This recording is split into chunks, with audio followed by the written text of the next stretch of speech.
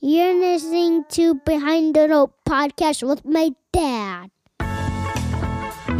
You're listening to Behind the Note podcast, brought to you by a musician for musicians. Here, you will get advice toward a successful music career. This show is made to educate, inspire, motivate, and empower. Now, here is your host, Chris Davis. Hello. Thank you so much for pressing play once again. This is episode number 46. Hold on for a second. Music stop. I want some more music. Go ahead. Hit it. All right. At the beginning there, you heard my son, Samuel. And hopefully later in episode number 50, you'll get to meet my wife also. We're talking about doing a co-host episode for episode 50 coming up. Now, about today, the reason why you're here, I have a great guest for you once again. I'm happy to introduce somebody who has recorded a CD independently that made it to the top 50 on the charts. And besides that, he also has created a great resource. In the beginning, he wanted a place where he could not only find music lessons and drum solos, but articles about music business and motivation and goal setting and career advice and answers dealing with how, rather than only dealing with what. And he couldn't find that in one place. So he took it upon himself to create that resource. And as a result, now you can go to drummersresource.com. And there you'll find podcasts, videos, articles, interviews, and other tools. It's geared toward drummers, but really all of us musicians can learn from it. So that's who we have on the show today. But we're going to really talk about what to do, how to overcome adversity. This guy lost everything. Well, he lost a lot. I can't say everything, but he lost a lot within a matter of 6 days. And he's going to tell you about that. So when we're down and distracted, what are we going to do? I mean, are you going to still continue to press on towards your goal? You should, but how do you do that? How can you come out on top? He's going to tell you what worked for him. And I'm happy to introduce to you right now, Mr. Nick Ruffini. Thanks, Nick, so much for joining us on the show today. We are so glad to speak with you right now. Chris, it's my pleasure, man. Thanks for having me. I appreciate it. So I just told the people about you a little bit, but I want to get to know you a little bit better. So please tell us a little bit about yourself. What do you like to do when you're not performing music? So I'm an avid sports fan, and I love the Phillies. So I watch a lot of baseball. They're horrible right now, so that's not something that's really given me a lot of satisfaction. But I just recently got married, so I love hanging out with my wife. And congratulations! Thank you, man. Yeah, we got married in May, so that's something that's new and exciting and different. It's a different step in life. So I love hanging out with her. We travel a lot, so one of my biggest passions is outside of playing is traveling. Those are the things that really keep me busy. But I love business as a hobby, which sounds weird, but I really do love learning about business. I love being involved in different businesses, and although it makes money, it's hard to say that it's a hobby, but it's something that really interests me. It's not just, for me, it's never been about just making money. It's been interested in how businesses work, and I've sort of ran businesses and owned businesses since I was a kid. So it's always been something that's interesting. So those are the things that I like to do in my free time. Without giving too much away at this point, tell us, how do you make your income as a musician? Touring work. I do session work. I used to do session work. I don't do as much session work as I used to, because I haven't really concentrated on it as much. And I also run a website called The Drummer's Resource, and it's a website to motivate and inspire drummers to maintain success and gain success on their own terms. So depending on what their definition of success is, whether it's playing at Madison Square Garden or losing 20 pounds and having better relationships in life. It's a community of drummers to better themselves in any aspect of either their playing or their life. So I make my money through Drummers Resource.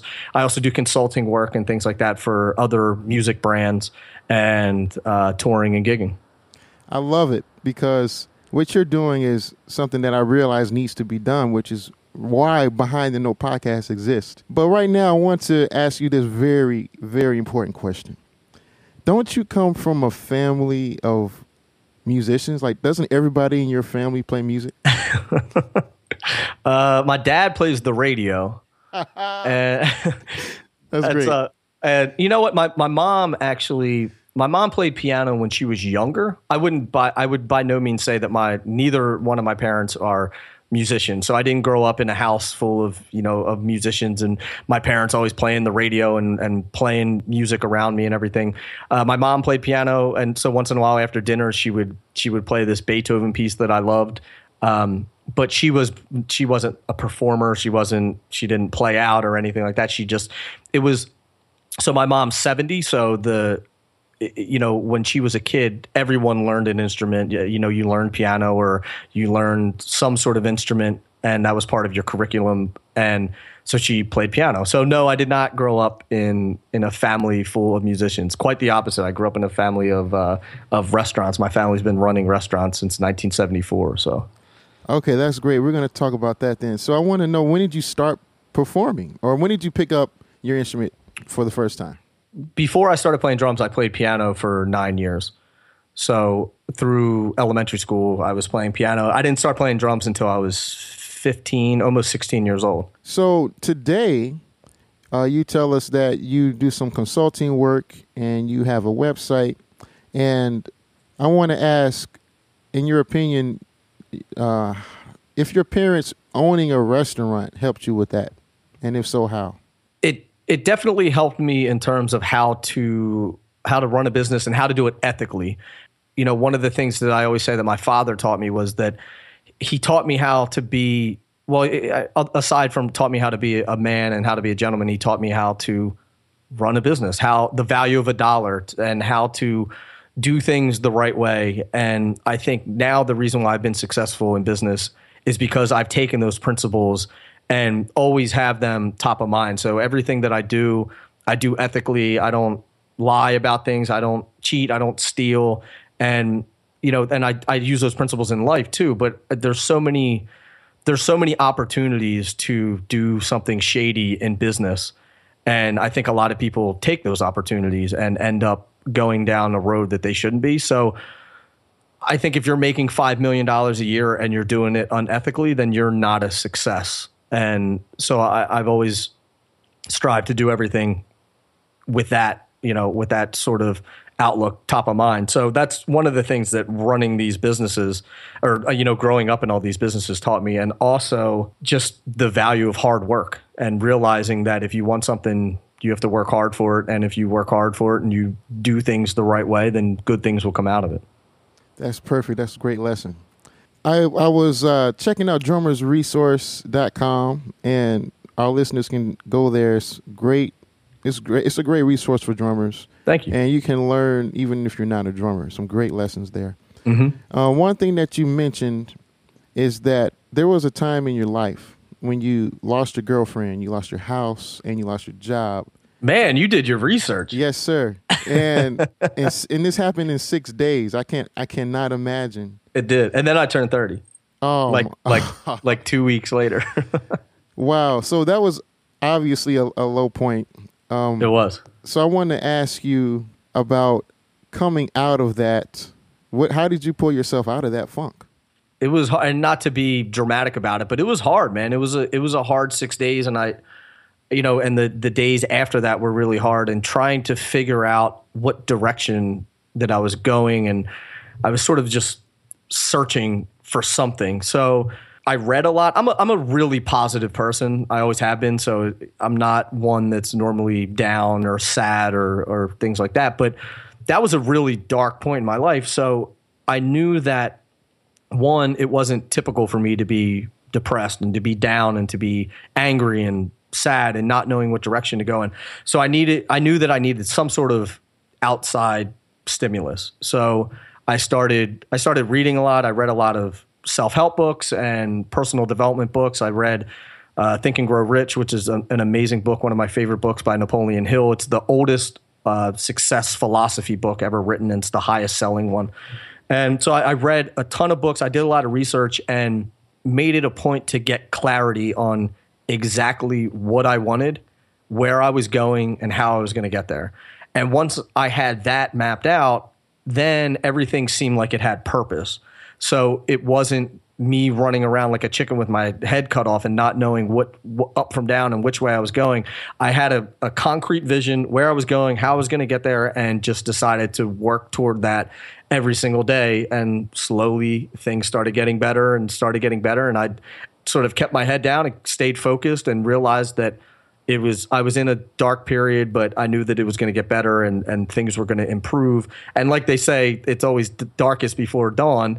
And a few months after this whole thing happened, I met a girl, fell in love. Now we're married. She's my wife. So there was a lot of great things that came out of that dark time. I mean, I met my other business partner.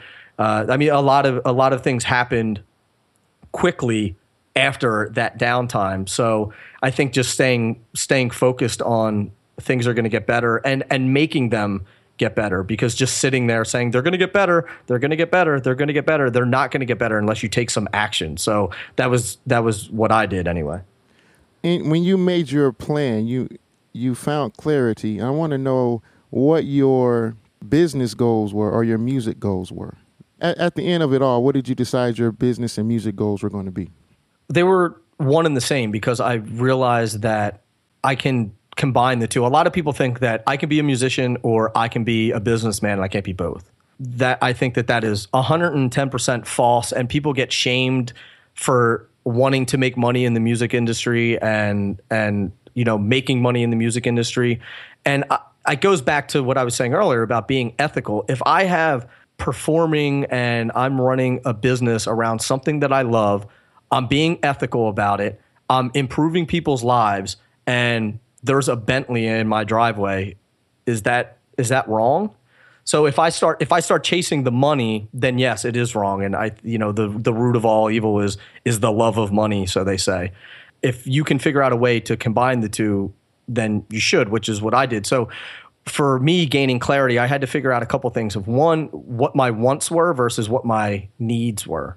There's certain things that you need in life to be happy, and there's certain things that would be nice to have. So I went through, figured out my needs and my wants. And one of the main things for me is that I need to be geographically independent. So I don't know if you're familiar with that term, or location independent, but the ability to work and live anywhere in the world. So I wanted to be able to go to California for 3 months, but continue to work.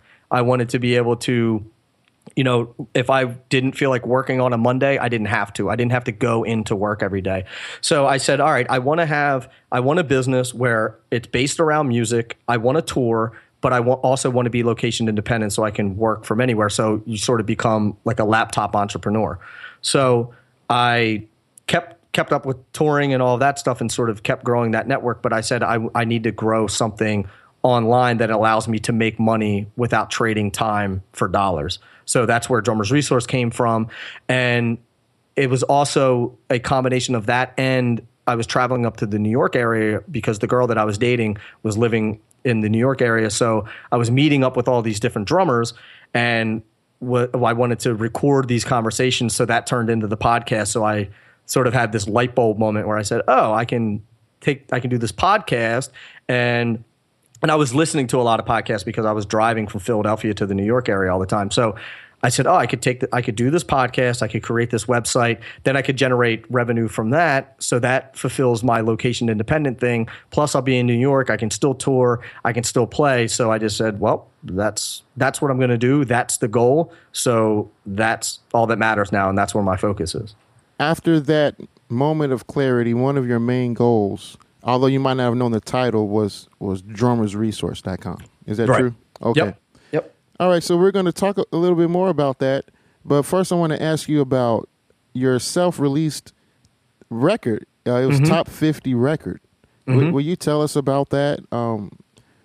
First of all, answer this. How did it become top 50, and where was it top 50? It was a great record, man. Come on. Yeah, but there's so much more to it. I have a great record too. You know what? I'm sure that you do. I'd love to hear it, actually. So I put the record out with, it was myself, Joey DiFrancesco's brother, Johnny DiFrancesco, who's an amazing guitar player, Rich Podessa, and Paul Kleinfelter. And so we put this record out. We actually we wrote the record, recorded it in 3 days, and put it out. So I put it under a label of Vector Disc Records, which was just for distribution. And then we teamed up with another guy that did a lot of radio promo for it. So we did a bunch of radio promo and went out and did interviews at all these radio stations and all that stuff. And the momentum of it just kept picking up. And so it peaked at number 49 or something. So it just made it, but it was in the top 50 in the jazz category. And what was the timeline there? How long did it take to reach that point from the time you released it? From the time I released it, it was about a month and a half. But it's cyclical, so that stuff comes and goes pretty quickly, you know. Right. I mean, at one time the record was higher than Hugh Laurie. So he put out a record and my record was above his. And then, 2 days later, his shot up and mine sort of stayed the same. But his stayed on the charts longer. So it's a whole cyclical thing. And unless you have a lot of power and name behind it, it usually doesn't stay up there forever. So, right, which is why I think it's a big deal that you even made it to that point. So I want to ask for the listener, if they desire to make a top, whatever top 20, top 50 record for the recognition, right? Because that's a part of advertising, maybe. Mm-hmm. So what are some tips that you can give our listener on how to accomplish that? I think the reason that this record did so well was because of who I had on the record. I don't think that I would have been able to do it without the rest of the guys, without Glenn Farrakhan, who mixed and engineered the record, and he's a Grammy-nominated drummer and producer. So I had him on the record working on it. I had Johnny DiFrancesco and I co-wrote the record together. The DiFrancesco name carries some weight. And first and foremost, putting out a quality record. And then the promotion behind it is the hardest part. And you have to be relentless about the promotion, and not in like a sleazy, bothersome way, but just constantly promoting it, constantly playing gigs around town and promoting it that way and touring. And we actually, unfortunately, didn't do a lot of touring for the record. We were supposed to, and then just things happened and it just didn't end up happening. But so just, staying really hungry behind the record. And then we had great people on our team. So I had, the design of the record was really good. So it looked good.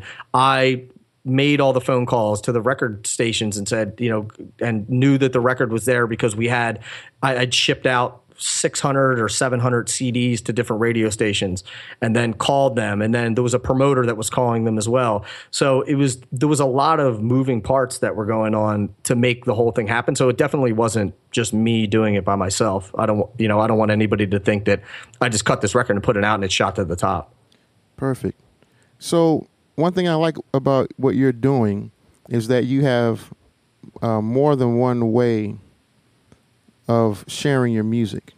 And you said you tour and you have consulting and you do sessions and you have the website too. And I like that because that points out, hey, if you want to make a living in music, there's more than one way to do it. Mm-hmm. And you're a great example of that. And I don't want to interrupt you, but it's important for people to realize that if you want to make a career out of playing music, you're going to have multiple irons in the fire. Period. No questions asked. Even guys that are doing major stadium arena tours also have 9 other things going on and are writing books and have other businesses and are doing all these things. That's just the landscape of the music industry now. Years ago, guys were session guys and they were driving Rolls Royces and yachts, and that's just not the case anymore. So you have to adapt with what's going on now. But if you want to do this long term and really make a career out of it, you have to have multiple irons in the fire. I'm not saying you have to go start a website and do all the stuff that I do, but you should have some other things going on, whether they're 9 different bands or whether it's 2 bands and products or whatever it is. So I just wanted to point that out. Yeah, that's perfect. I have a story to piggyback on that. I went to the JEN conference a couple years back, and we saw Jeff Coffin. I hope I'm saying his name right. sax player for the Dave Matthews Band. And he had a clinic at the conference and a performance also. And we said hello to him. We were talking to him. We helped him with his gear to his van because he had booked a gig across town. And I just thought that was interesting. He took his band with him and they drove somewhere. It wasn't across town. It was actually out of town, actually. And they had a performance somewhere. Don't know where it was, but he said it was a few hours drive away. So meanwhile, a friend of ours were walking in town to get lunch, and we passed a club advertising Jeff Coffin tomorrow night. I was like, man, look at that. That's pretty interesting. So later the same day, I was in the lobby at the hotel, approximately 1 a.m., so it was just late like that. And we saw Jeff. He just got back and talking to everybody at the conference. And I realized then what you just stated. It's like, wow, this guy, he does, I don't know if he has to do this, or not, but he clearly loves what he's doing. And it just, I think it says a lot to see someone who reached that level of playing with Dave Matthews, for example, still doing all of that. This is great. I mean, here in New York, where are you at? We're in Chicago. Oh, okay. So I'm in New York, and, I can go down to any club and I can see, Keith Carlock, who is the drummer for Steely Dan and Toto and all these other people, but he's playing at a dive bar, on a Monday night. He doesn't need to do that gig, but he does it because he loves playing. Yeah. So, and it's just more revenue. So why not do that too? So it's interesting once you really dive into this to see how everyone has multiple things going on. One thing that I really like is that for people who like to teach, I love to teach. You clearly love to teach. And we're musicians that are also good performers, but we also love to teach. That means that you can sell your knowledge. You don't have to only be in the classroom. That's not your only option. Right. So what are some tips that you might give somebody who might want to teach in a different way that's not traditional? Well, it's funny that you say that because I love teaching, but not in the traditional sense. So I'm not a big one-on-one lesson guy. I don't really enjoy that. So I used to do it and I made decent money doing it. It was like decent side money, but I realized that I didn't love it. And I said, you know what? I feel like I was doing my students a disservice because I was doing something that I didn't love just because it paid me. And I think a lot of musicians say, well, I don't have a gig right now, so I'll teach. And I think if you love teaching, then you should be a teacher. If you don't love teaching, then you should not teach, period. I don't care if it makes you, it's hard because if you're going to do that just for the money and you don't enjoy it, then why not just go get a regular job? Because I think that you're doing the people a disservice by teaching them if you don't love to teach. So what I wanted to do is I wanted to impart knowledge on people that I've learned over the years, but I didn't want to say, this is how you play a double paradiddle. This is how you play a single stroke roll. That's not interesting to me. I'm more of a sort of concepts and philosophies and things like that. So that's why for me, the Drummer's Resource works so well. And I do cover drum topics, but not specific technique stuff and all of that. So with Drummer's Resource, I really wanted to be able to freely discuss those sort of things because I'm passionate about that and I can deliver that information very well and people respond to it. So for people out there who are thinking of ways that they can teach in a non-traditional setting or a non-traditional way, think about what you're good at. Think about some people are good on video. Some people are good behind a mic. Some people are good in person. Some people are really good writers. So I think that you need to figure out what your strong points are and really cater towards them. And the stuff that you're not very good at, don't do it. You're just wasting your time and everybody else's time. That's the truth. Very well stated. Thanks. Yeah, I can't really say much after that, but I totally agree with you. period. Just like you said, I believe you need to have joy in what you do because that stuff translates, man. People can see and feel when you're sincere, joyful, and when you're not. And that has a great impact on a person's life, not just the class in the moment. Well, a lot of times they say that those who do, and those who can't teach. And I think that should not be so if it's the truth. I totally agree that it should be those who can do and those who love to teach also teach. Great. And that's what I think it should be, because there's a ton of guys I know that are playing major level tours, like stadiums and arenas, and they love teach, so they have a private practice and they teach. So I don't want to hear that those guys can't do it. They can do it. They are doing it, but they love to teach too. So that's the one addition that I would like to make to that. Here on Behind the Note podcast is advice for a successful music career, and you've given us a lot of helpful tips. Just want to ask, is there any last piece of advice that you'd like to leave us with for the DIY musician? I would say that you should gain clarity and focus on what you want, and make sure that everything that you're doing every single day, you look at that and say, is this getting me closer to my goal, or is this getting me farther away? And the things that are getting you closer, you should spend more time on, and the things that are getting you farther away, you should stop doing them immediately. When you get up in the morning, you plan your day and you start realizing, oh, I got this thing going on. I got this thing going on. Wait a minute. What's my goal? Okay, to get a touring gig. Okay, is going to play basketball for 3 hours with my friends getting me closer to this touring gig? It's not, then I should probably maybe not get rid of that, but maybe do that for an hour for exercise, not as a 3-hour hobby in the middle of the day. So it's just things like that you can sort of tweak your schedule, but always use the barometer. Is this getting me closer or farther away from my goals? Thanks a lot, Nick. We enjoyed having you on the show today. It was my pleasure, Chris. Thanks so much for having me, man. I wish you a ton of success with the podcast. It's great what you're doing. And that was our talk today with Nick Ruffini. Thanks again, Nick. We appreciate you. And real quick, I want to give you 4 takeaways from this interview, and there are more. Take from it what you will. But here's number 1. Get clarity on what you desire. Create a roadmap on how to get there. Period. That's going to help you reach your goal a little faster than if you don't. Takeaway number 2. You can be a business person and a musician. In fact, you really should do both. And there's no shame in that. And matter of fact, the most successful guys, that's exactly what they're doing. They've already learned and applied that lesson. And takeaway number 3, regarding earning a spot in the top 50 of the music charts, you got to build a team. Designate assignments to the team and then let them go to work for you. And matter of fact, that's just not for climbing the charts, but any goal that you have, it's better to build a team.